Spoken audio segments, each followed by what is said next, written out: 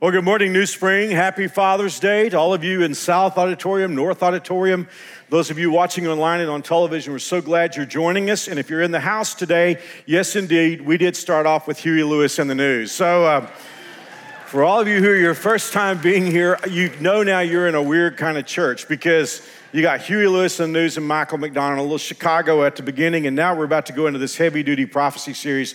But one thing I hope you get is that we don't take ourselves too seriously, but we take God real seriously.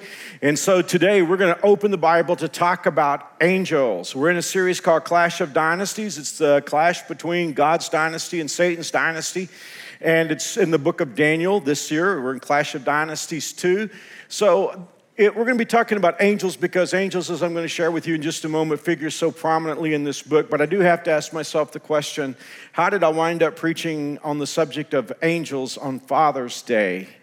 That may be the greatest disconnect in the history of the church. So it's a great topic, and we're going to be unpacking it today. As I said, as we're studying the book of Daniel, and Daniel, as we looked at last week, is all about the future. It's a 12-chapter book in the Old Testament, and yet there's so much prophecy about things yet to happen in this book. That's why we're exploring it. Also, as we'll look beginning next week, there are prophecies in the book of Daniel that make us believe that we're in the zone right now of these things happening in our lifetime. Frankly, a lot of the things have already taken place in the last 70 years. So we'll be talking about that in the future. And if you didn't get to hear the message from last week, you can check it out online, and it'll kind of give you a background for why we're spending our summer studying this awesome book of prophecy in the Bible. Now today, since angels figure so prominently in the book of Daniel, we need to have a workshop, and that's what this message is going to be. It's not really a sermon. This is a workshop on the subject of angels. And the reason why we need to have this talk is there is so much misinformation on the subject. You know, I see little ceramic angels when I go shopping with Mary Alice sometimes, and you see these delicate little things, and people collect them, and I don't guess there's anything necessarily wrong with that. It's just that it's just pure misinformation. And my dad taught me years ago that the way to keep from having a misunderstanding is to have an understanding, and the way to get over or to get cured from misinformation is to have information. So in today's talk, I just want to follow flight plan with you. It is not a sermon, it's information. It's biblical information on the subject of angels. And since so much is wrong in our culture, it is important for us to get it right. Okay, for this idea that angels are cute, cuddly little things that fly around with wings, little babies with harps and wings, let me introduce you to the biblical concept of an angel, just to give you some concept of what the Bible has to say. Let me give you a little background. This story is found in the book of 2 Kings chapter 19. And the king at this time is Hezekiah, and he is king over Judah at a time where Judah is experiencing spiritual revival, but they're in a weakened military condition. And the most powerful army in the world has come to wipe out Judah. It's the Assyrians. We would call that modern day Iran. But anyway, the Assyrian army, most powerful army in the world at that moment, is laying siege to Jerusalem and Judah. But they are sending word saying, you need to surrender now. And they're saying, if you don't surrender now, this thing is going to be brutal. And so the king of Assyria sends word through a letter to Hezekiah, the king of Judah. And he basically says this: why do you think your God is going to help you? I've already conquered all the other nations, and their gods didn't help them. What makes you think your God is any stronger than the gods of these other powers? And he starts ripping them and making fun of them and trashing them and trashing God and trashing Judah and basically saying, you can't fight us, we're too powerful for you. And the most interesting thing happens at that moment. I think I talked about it in our last summer series, Kings and Queens. But Hezekiah takes the letter and he goes to the temple and he opens it and spreads it out before the Lord. And he said, God, what the man is saying is true. They have conquered other peoples. And when he says we're not strong enough to fight against them, every word of it's true. But you're God, and you can do extraordinary things. And so after he prayed, God had his pastor, Isaiah, come to him and said, here is what God says. And this is really kind of cool. We'll talk about it some other day. God is saying, you know what? The little girls of Israel are going to make fun of you as you leave because I'm going to deal with you. So how does God deal with the Assyrian army? Let's read it, and this will give us perspective to know a little bit about how powerful angels are.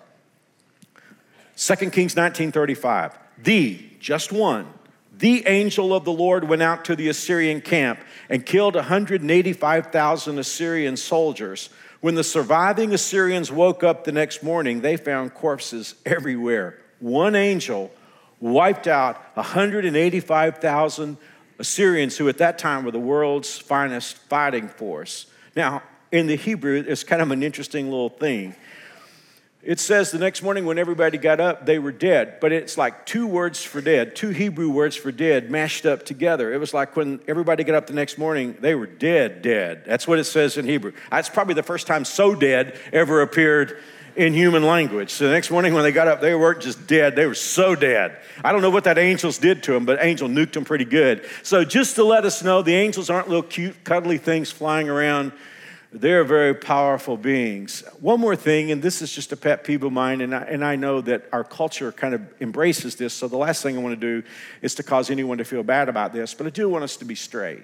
Let's be sure that we don't tell our kids that when grandma dies that she becomes an angel, because that's not true. I don't know where that even comes from. If your grandmother or your mother or whoever you're talking about is a daughter of God, why demote them to an angel? They're God's daughter. In fact, the Bible has this to say. We may talk about it sometime. The Bible says that they will judge the angels. So don't demote her. Don't demote him. I don't guess it's the worst thing in the world.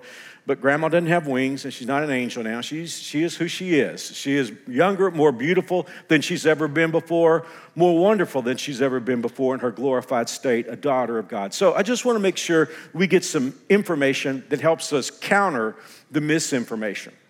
So here we go.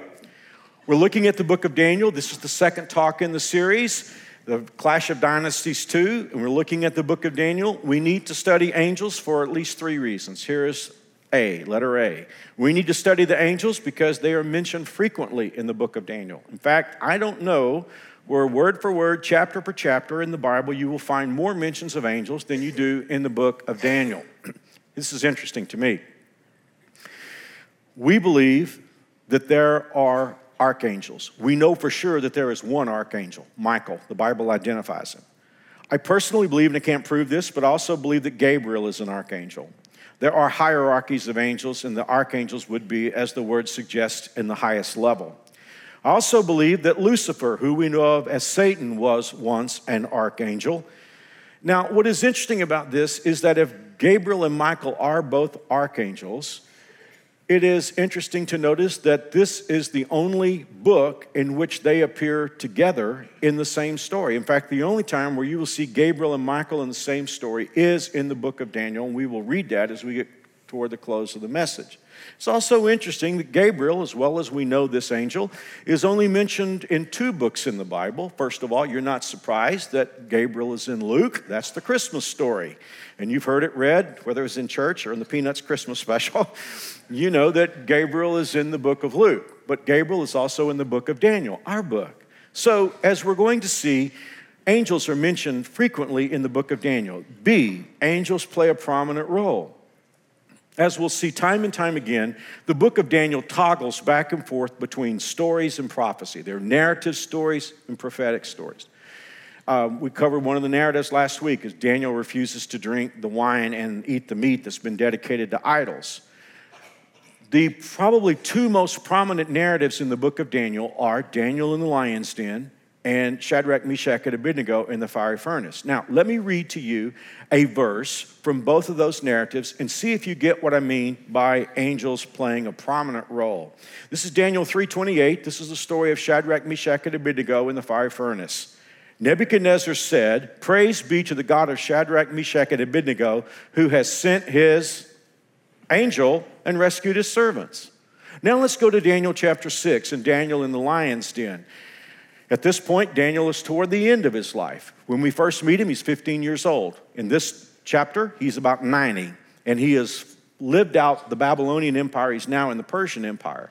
And Darius, the governor or the king, has placed Daniel in the lion's den because Darius's assistants have basically thrown Daniel under the bus in a deliberate kind of way, and Daniel has to go to the lion's den. But Darius was concerned about Daniel, and he asks Daniel the morning after Daniel has spent the night with the lions. He said, Daniel, is your God whom you serve continually able to deliver you? Notice Daniel's answer, Daniel 6:21. Daniel answered, my God has sent his angel, and he shut the mouths of the lions. They have not hurt me. So, I mean, these are just a couple of cuts from the book of Daniel to help us know that angels play a prominent role. So, why are we studying angels? A, because angels are mentioned frequently. B, angels play a prominent role. Now C, and this is the most important one of all.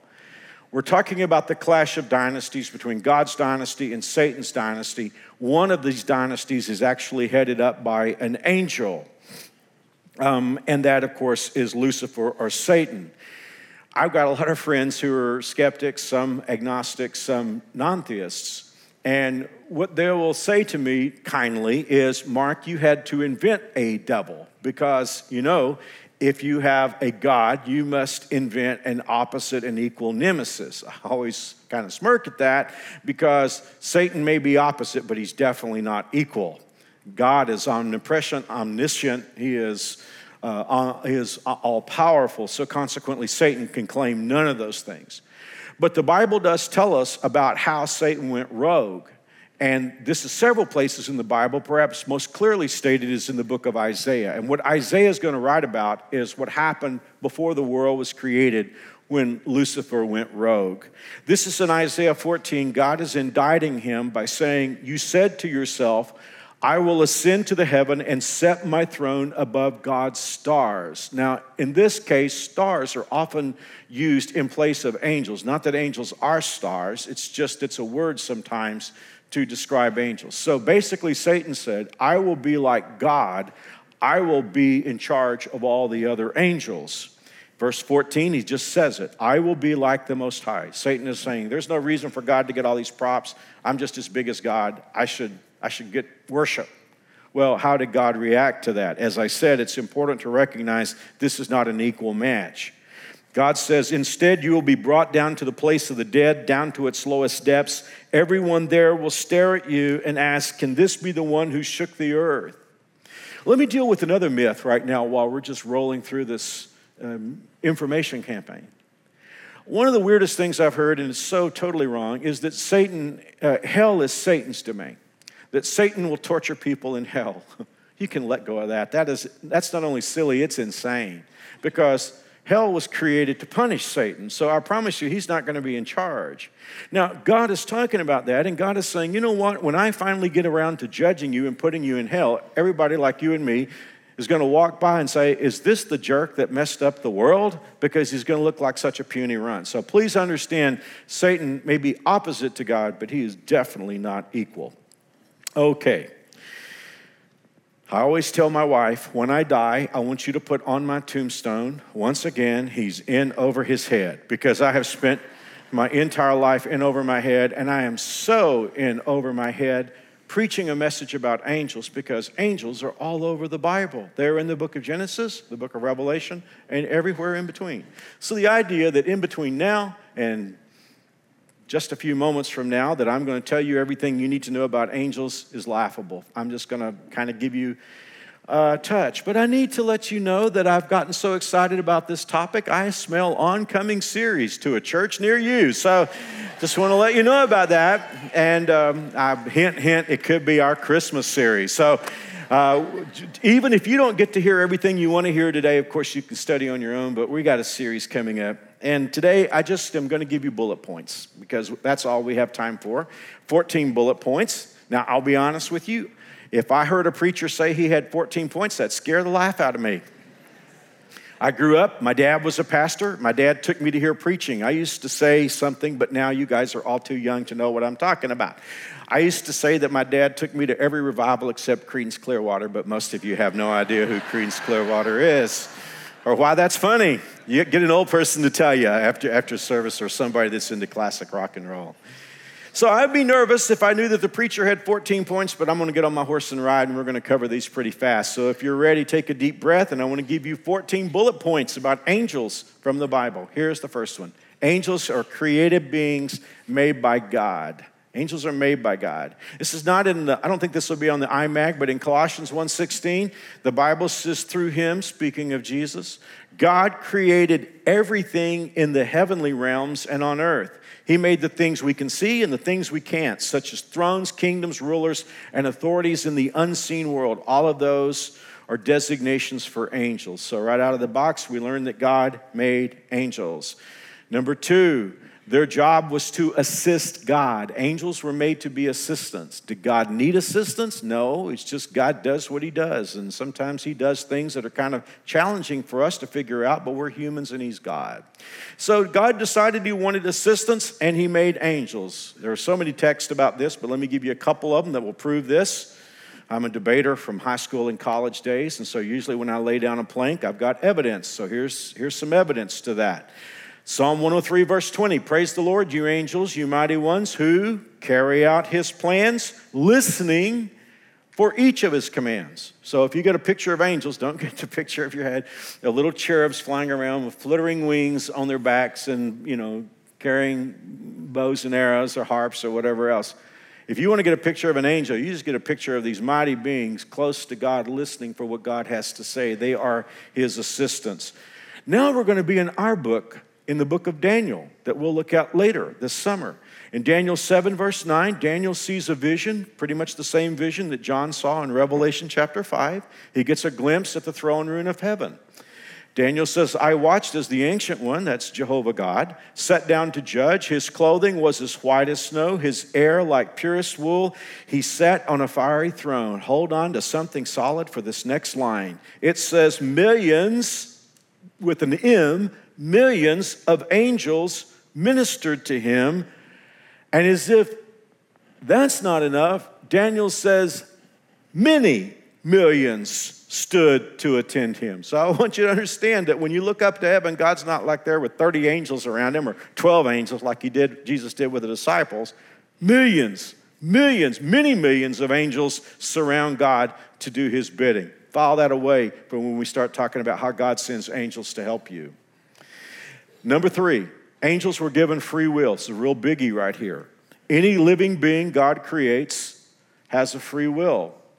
One of the questions I've been asked so many times, if God knew that Adam and Eve were going to sin, why did he create them in the first place? Well, all of God's beings have free will. You have to understand a little bit about God's personality. What God seeks is love. I mean, when Jesus was on the earth, he said you can sum up following God in two words. Love God with all your heart, soul, mind, and strength, and love your neighbor as yourself. So what God seeks from us is love. Many of us grew up in toxic religion, and we heard in that, whether the leaders intended for us to hear this or not, we heard that if you jump through enough hoops, then God will accept you.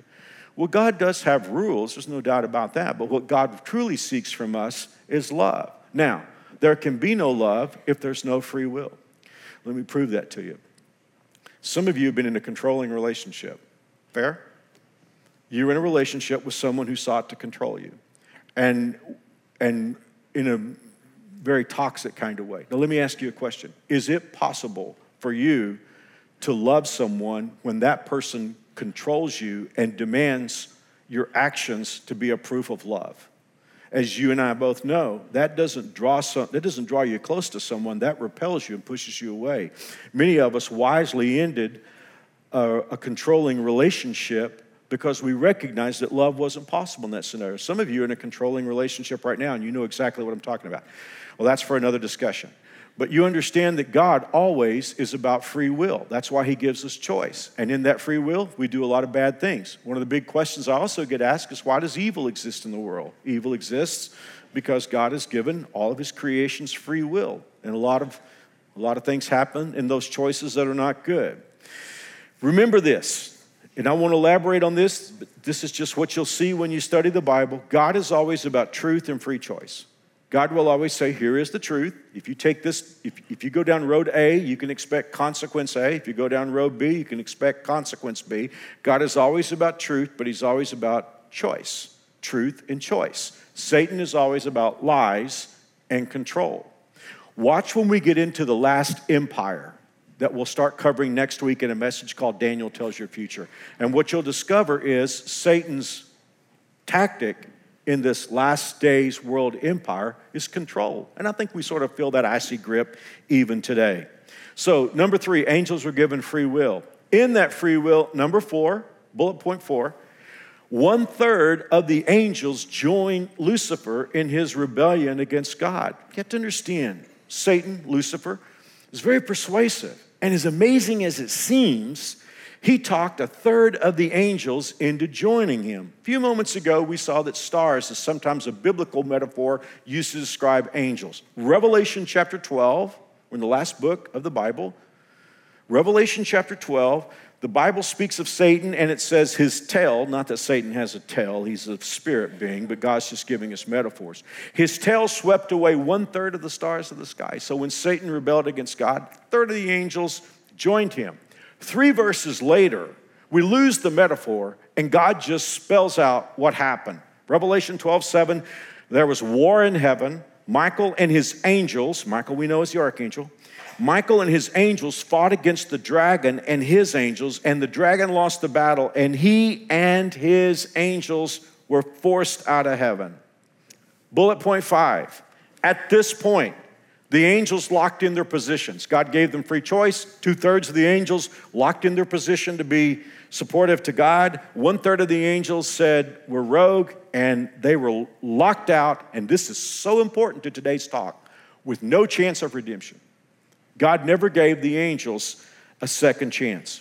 Again, there's so many scriptures on this, but let me prove it with 6th verse of the little 1-chapter book of Jude. The angels who did not stay within the limits of authority God gave them, but left the place where they belong, God has kept them in prisons of darkness, waiting for the great day of judgment. This is a real good moment for us to sort of pull over to the side of the road and realize something. Hell was not created for people. Hell was created for the devil and his angels. How do we know that? We know that because of what Jesus said. This is Jesus himself in Matthew 25:41. He talked about some people who would wind up going to hell, but he said, God will say, depart from me, you who are cursed, into the eternal fire prepared, heads up, for the devil and his angels. One of the greatest preachers in my lifetime, he's with the Lord now, is E.V. Hill, who pastored a great church in the Watts part of Los Angeles. And he preached all over the world. And again, one of the greatest preachers I ever heard. And he had a sermon called You Can Go to Hell. And his wife called him. I think E.V. was preaching in Chicago, and she asked him, what'd you preach tonight? He said, you can go to hell. And she said, come again? and he said, oh, my sermon was called You Can Go to Hell. Now, I heard E.V. preach that message. And he said, you know what? If you really want to go to hell, you can go, but you ought not to go. And his first point was, you haven't been invited to go, and you shouldn't go where you haven't been invited. That's a good point. So always remember this, hell was not created for people. It was created for Satan and his angels. But after God has given us Jesus, and it's such a wonderful offer, if you flip God off with both hands, where else can you go except the place that God created for Satan and his angels? Now, number 6, this free will of the angels and this revolution in heaven has created a clash of dynasties. One more time from Revelation chapter 12, as we talk about this revolution in heaven. The 9th verse of chapter 12 said, this great dragon, the ancient serpent called the devil, or Satan, the one deceiving the whole world, was thrown down to the earth. Ouch, that's where we live. Thrown down to the earth with all of his angels, which we know of. We have a nomenclature that we use called demons. Now, let me ask you a question. Just for all of you paying attention in our world today, does it seem like Satan's power is getting stronger in our world? I mean, last week I shared with you how that there's so much violence in our world today that there are stories that 30 years ago would have been the story of the decade. They're not even the story of the day today. Well, if you look at our world, you look at violence and hatred and racism and pain and cruelty, it's very clear that our world is getting more full of these awful things. In Revelation 12, we get an explanation for it in the last days. The Bible says, rejoice, you heavens, but woe to the earth. Well, what did we read a moment ago? It says that Satan and his demons have been cast down to the earth. Woe to the earth because the devil has gone down to you. He is filled with fury because he knows his time is short. Now, in this clash of dynasties, does Satan harbor any illusions that he is going to win? No, never in a million years. Satan has known this thing was over since a night in a garden in the city of Jerusalem. You know, I've heard preachers say that when Jesus died on the cross and his body laid in the grave, that Satan and his demons had a keg party and had a great time. Forget about that. Satan never questioned that God was going to raise Jesus from the dead. He knew God too well.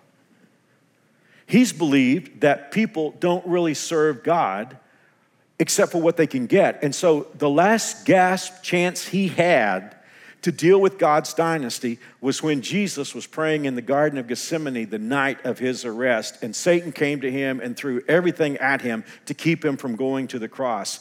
When Jesus knelt that night and prayed, not my will, but your will be done, and he got to his feet, Satan knew it was game, set, match. It's been over ever since.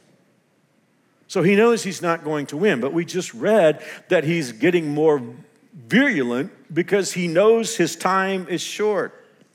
Number 7, when humans were created, because all this revolution in heaven happened before God made the world.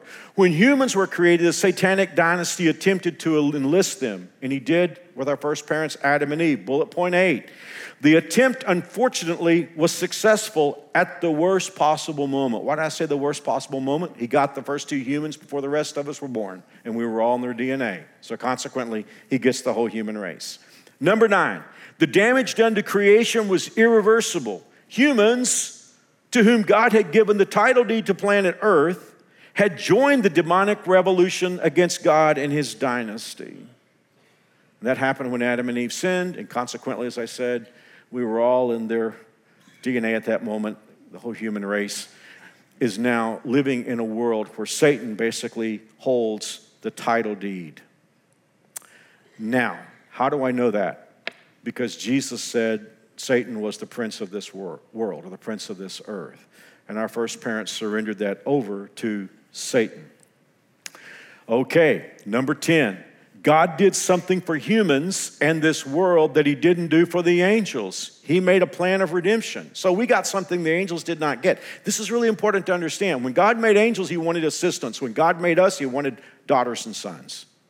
So consequently, God did for us what he didn't do for the angels, in that he sent Jesus into the world to pinch hit for us. And for 33 years, he ran the table, never did anything wrong, took that perfect life, laid it on a Roman cross, and the way God looked at it, our sin was paid for. Our sin was clicked and dragged and placed on Christ. His righteousness is clicked and dragged, placed on us, so that at this moment, God has an offer on the table of a second chance for all of us. And even if you're not a person of faith, you probably heard the term salvation, that's what that offer is. God is just basically putting an offer on the table for a second chance through what Jesus did for us. Another question I've been asked so many times, why didn't God just end this thing when Jesus rose from the grave? Because after all, he'd accomplished what he set out to accomplish. Why didn't God end it then? Well, I think you know the answer to that. It was necessary for a lot of time to pass to give billions of people an opportunity to take advantage of God's second chance. I mean, if God had ended this thing when Jesus rose from the grave, where would that leave you and me? So God, of course, has things he wants to accomplish.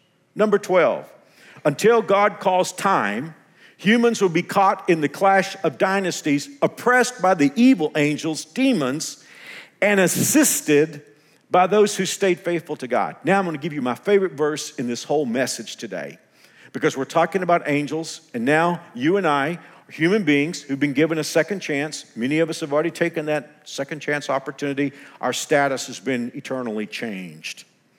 Here is number 13. We are surrounded by the angels of God. Say, Mark, how do you know that? Well, it's all over the Bible, but let me just give you this definitive statement from Hebrews chapter 1, verse 14. Again, this is my favorite verse in today's talk. All the angels are spirits who serve God and are sent to help those who will receive salvation. So even though we live caught in a clash of dynasties, we're not by ourselves because God has sent these angels. And remember, there are millions and millions of angels. God has sent his angels to assist us, and they are spirits, even though we may not recognize them. And every once in a while, God allows them to take human form. We don't recognize them, but they're here. And someone can say, well, Mark, have you ever experienced angels? Because the Bible does say that some people have entertained angels without knowing that they did. I know I've got friends who take a purely naturalistic view of explaining everything, and I'm going to freak them out right now, but, yeah. I think I've worn out 6 or 7 guardian angels. But yeah, I mean, there are moments, I've shared some with you. Some are just between me and God. And I hear, like I say, I have a lot of friends who are skeptics, and they would just say, oh, Mark, this is just the law of averages, and just, the dice fell right for you, and imagine if you've been to Kansas City, which I guess practically all of us. Imagine if someone said to you, there's no such place as Kansas City. You wouldn't disrespect them, but you would just say, you know what, really, that's kind of annoying because I've been there. I know it's there. And so hopefully I'm never arrogant or anything, but I mean, my gosh, when I've experienced them, why would I let somebody tell me that what I know to be true isn't true? I've just been there. And I mean, there's so many stories about this. I have a doctor friend here at New Spring. He's taken many missionary trips. He's got a story that would cause the hair to stand up on your head. But again, there are these stories in the Bible. Let me just read to you one of them from the Bible that will give us a biblical basis, and then we'll just maybe talk about this a little bit more. This story is in the book of 2 Kings chapter 6, and it's a quirky story. God's prophet Elisha was helping his king, even though his king, the king of Israel, was not a very godly man. And at this point, the Israelites were being attacked by the Syrians. The Bible will call, you will identify this as Aram here, but it's Syria. And the Syrians were very powerful. So what would happen is the Syrians would think at any point we can just overrun the people from Israel because our army is so much more powerful, than theirs. And so what happened was every time the king of Syria would set up to attack Israel, Israel's army was waiting on him. So he knew that somebody was giving the king of Israel information. And so he called in his top generals, king of Syria did. And he said, which one of you guys is on the payroll of the king of Israel? Because somebody here is a spy. And one of his generals said, sir, none of us are spies. It's just there's this prophet down there in Israel, and he tells the king anything you say. And this is interesting. It's in the Bible. I read it this morning. He said, even if you say something in your bedroom, for some reason, that prophet knows about it, and he tells the king of Israel, and that's why the army's always waiting for us.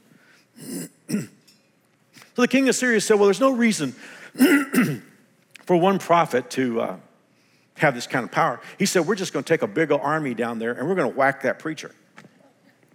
So he does. I mean, he sends his army down there, and they just surround Elisha's subdivision. And when Elisha's assistant, Gehazi, wakes up the next morning, he looks, and there's like the biggest SWAT team in history around their house. And he's freaking. I mean, after all, these are 2 guys against the most powerful army in the world. Now, I've set it up. Let's read it. Elisha's servant got up that morning. When he went outside, he saw an army with horses and chariots all around the city, the Syrians. The servant said to Elisha, oh, my master, what can we do? Elisha said, don't be afraid. The army that fights for us is larger than the army that fights for Aram. Then Elisha prayed and said, Lord, I ask you, open my servant's eyes so that he can see. The Lord opened the eyes of the young man, and the servant saw the mountain was full of horses and chariots of fire. They were all around Elisha. So consequently, Elisha said, hey, it's not a problem. Yeah, we got the biggest army in the world outside our house, but we're not worried about this. And he said, God opened his eyes. And when God opened his eyes, he saw there was a much bigger army. I love this. The army that fights for us is bigger than the army that fights for the Assyrians. In 1973, Billy Graham wrote a book on angels. He just got, like me, he got interested in the title of the subject of angels. And he told a story in his book about the Patton family who were missionaries to New Hebrides. And not long after they'd gotten there were hostile natives who decided they were going to kill this family and burn their house. And so an army of these natives gathered around the house, and they've had full intention of killing the Patton family and burning their house, of course. And so the Pattons, they're only father and mother, 2 daughters. They were terrified, and they began to pray, and they prayed all night, just waiting at any moment for, the other shoe to drop. But the next morning when they got up, they looked outside and nobody was there. A year later, the chief of that tribe accepted Christ. And so John Patton was talking to the chief and said, hey, you remember that night when you got all your men and you gathered around, you were going to kill us and burn us out? He said, what happened that night? And the chief said, well, it was all those men who were with you. And he said, it's just me, my wife, and my daughters. He said, no. He said, there were shining men standing guard with swords, and when we saw them, we decided to leave. Now, that story is repeated time and time again, and as I said, I've experienced things like this too, but we shouldn't be surprised. See, our problem is we have so much misinformation about angels, and we don't understand the fact that those of us who have, as the Bible says, received salvation, God sends millions and millions of angels to help us. May God help us recognize something. May God help us recognize how many there are, because think about this. If only 1/3 of the angels rebelled and 2/3 of the angels stayed loyal to God, it means this is not a fair fight, because it's 2-1. And we already have seen what the angels of God have the ability to do. So it is real clear that the angels of darkness are supported by a defeated foe. The angels of righteousness are 2-1, and they're supported by the omnipotent, omniscient, all-powerful God. Consequently, this is not a fair fight.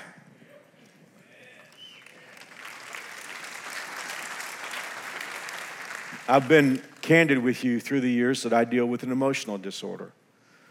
I'm a poster child for ADD, and I deal with a little bit of an anxiety disorder. And I know how the enemy comes, and especially when you're going through a difficult season and you're tired. The enemy will come and tell you you're all by yourself. I want you to remember this sermon the next time that happens. And when the enemy comes to tell you that you're all by yourself, you just tell him, I have millions and millions of angels who are coming to protect me. And you know what? Frankly, devil, it's getting a little crowded in here. If I were you, I'd just haul it out of here while you still have a chance. You say, Mark, I don't think you ought to talk like that. Well, James thinks I should. I mean, in the book of James, in the Bible, it just says, humble yourself before God. Resist the devil, and he will flee from you. Come close to God, and he will come close to you. Hey, the devil's a liar. When he comes to all of us who deal with anxiety, I have some brothers and sisters here. When he comes to us who deal with anxiety, you just tell him, hey, if it were me, you could whip me. But I'm telling you, it's those others around me that you need to worry about. Well, here's 14. Here's the last bullet point. There are hierarchies of angels on both sides, and that's interesting because it's not something that we tend to know. And now hold on to something solid, because this next one is probably something that many of you have never thought of before. There are hierarchies of angels on both sides, with both dynasties assigning angels to specific locations. Now, if you think about this, just think about it on a practical basis. If you think about the power centers that are part of our culture, you can pretty well tell that Satan has invested some pretty substantial power in those areas. But just so that you will know that I'm giving you what the Bible says and not just my opinion, I want to take you now to some of the large section of the book of Daniel, which is our book this summer, about a conversation that Daniel is part of. So here's the thing. Let me set it up before we get into it. Daniel now is an elderly man. He's probably about 90 years of age. He has been in Babylon. He's for the entire length of the Babylonian dynasty, Babylonian kingdom, which is 70 years. Daniel was 15 when he went there. He's about 90 now. And Daniel has been reading the prophet Jeremiah. And Jeremiah said that the people of God would be in captivity for 70 years. And Daniel is wondering when we can go home. And so he prays and he asks God, God, explain this chapter of Jeremiah to me. Now we're going to pick it up at that point. Daniel said, I looked up and saw a man dressed in linen clothing with a belt of pure gold. His body looked like a precious gem. His face flashed like lightning. His eyes flamed like torches. His arms and feet shone like polished bronze, and his voice roared. We got an angel here, okay? Now verse 11. And the man said to me, Daniel, stand up, for I've been sent to you. That's what we read in Hebrews. One more time, angels are spirits who serve God, who are sent to help those who will receive salvation. Nothing unusual here. The angel said, I've been sent to you. And when he said this to me, I stood up trembling. Then he said, don't be afraid, Daniel. Since the first day you began to pray for understanding and to humble yourself before your God, your request has been heard in heaven. I have come in answer to your prayer, but for 21 days, the spirit prince of the kingdom of Persia blocked my way. Now, we're not talking about an actual ruler in Persia. We're talking about an angel here. Now, here's the thing. The Bible's been trying to tell us this for so many times. We're told in Scripture that we as Christ followers do not wrestle against flesh and blood. It simply means our enemies are never people. I wish the church could discover that. We're never in a fight against people. Even people who believe the very opposite of us. We never fight against people. Scriptures go on to say our fight is about spiritual wickedness in high places. There are actually 4 terms there in the Greek that all refer to demon spirits, angels. So consequently, our warfare is never against people. We're never against a human being. We're to love them and to help. But our warfare is against the dark dynasty. And so that's exactly what we're reading here in Daniel chapter 10. You got this angel coming to bring an answer to Daniel, and he said, I came to bring you this answer, but I got slowed down for 21 days by the demon that Satan had assigned to Persia. Now like this. Then Michael, one of the archangels, came to help me, and I left him there with the spirit prince of the kingdom of Persia. Now I'm here to explain what will happen to you, your people in the future, Israel, of course. So basically this angel, maybe Gabriel, said, here's Michael. You take charge of this guy. I'm going to go on and help Daniel. But it does let us know that both God and Satan have assigned specific angels to specific parts of the country. I assume there is a demon assigned to Kansas. I think I have encountered him a few times. But there's God's angels assigned to Kansas, to which I don't know how this all works. We just can piece a little bit of this together from the Scripture. But here's what we do know. We do know the angel that's been assigned to Israel. And that's important to me because in a little over a week, I'm supposed to be in Jerusalem. I've been invited over by the Israeli government to participate in some summit meetings with the Israeli government. Should be in the Israeli Foreign Ministry a week from tomorrow. So this is good for me to read. The Bible says, Daniel 12:1, at that time, Michael, the archangel, who stands guard over your nation. Who is their nation? Israel. And I'm out of time. But I wish I had time to just point out the history, the last 70 years of the history of Israel, how time and time again, this tiny nation with a little more than double the population of the state of Kansas, which has the 7th most powerful army in the world, according to Reuters. That's amazing when you think about that juxtaposition. How that time and time again, this little tiny nation has been pushed to the brink, and yet God has caused them to be victorious. 1948, 1956, 1967, 1973, on and on it goes. But that's because they're not by themselves.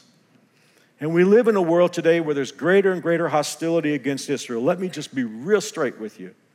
If you have hostility against Israel, you are running head on to God. And I would think twice about that. They are his nation.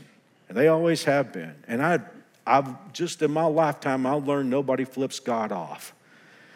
And Israel is guarded by Michael and by God, of course. Now, I need to end this thing. So let me just close with this single thought. If you say to me, Mark, what is your biggest takeaway from this message? Well, I like the fact that God's angels are around us to protect us. But I don't think there's a bigger thought than this. That God did something for me that he didn't do for the angels. That God did something for you. He never gave them a second chance. But he's got an offer on the table for you today. An opportunity to have a second chance. You know what the Bible says? This is interesting. When I get to heaven, we'll find out more about this. The Bible says this in 1 Peter 1:12. Those who have preached the gospel to you, that's salvation, the good news, by the Holy Spirit sent from heaven, even angels long to look into these things. So that means angels are interested. You know, up in heaven today, I guess in the presence of God, there are angels that are kind of leaning over to watch what happens at New Spring Church today. And they're curious about this. They're just interested in this thing. I mean, they just find this, and forgive the word, but I think they find it the coolest thing in the world that you get a second chance. And the Bible says the angels are interested and look into these things. Now, here's what Jesus said in the Gospel of Luke chapter 15, because it really syncs up well with what we just saw. Jesus said there is rejoicing in the presence of the angels when one sinner repents. That means every time a person, a human being, takes God's second chance, that the angels just go nuts in heaven. And I mean, like they did when Jesus was born. The angels celebrate every time a person accepts God's offer of salvation. They didn't get that chance. But the ones who love God, they love you, and they're excited that if you've taken God up on his offer, they get excited. And you know what? If somebody here, if some 20 or 30 or 50 or 100 are watching online, were to say today, we want to take God's offer, the angels in heaven, and go nuts. Because they're pumped about this thing of God offering a second chance. You know, here's the thing about it. It's why I hate religion. Religion, I don't mean hate the people. I mean, I just hate the systems. Because religion says jump through these hoops and you can be part of our religion. That's not what God says. God says, I love you. And you're flawed and broken and bankrupt and you can't fix yourself. The only way you can have another chance is to realize that God sent Jesus into the world to do it for you. And he lived the life that you can't live and then took the punishment that you don't have to take. So that anyone who puts faith, confidence, trust in the work that God did through Jesus for you on your behalf, if you're willing to come as a flawed, bankrupt, broken person and say, I need a Savior, I need a rescuer, the Bible says that God will wash all your sins away, past, present, and future, write your name in the census book of heaven, click and drag the righteousness of Jesus Christ and put it on your account and make you God's daughter. Not a servant, not an assistant, but God's daughter or God's son. Hey, I like a good deal. I've never found a better deal than that. And if you are here today or watching online or watching on television and you want that to be your decision, I'm telling you right now, the angels are like leaning over at heaven watching this. And you can pray with me. Now, these aren't magic words, but I'm going to pray a prayer that just says yes to God. I'm going to pray it slowly. You can decide if you want to own it and say it to God. Ready? Here we go. Dear God, I am a sinner. I am flawed and broken beyond repair. I come to you today declaring spiritual bankruptcy. I need a Savior. I need Jesus.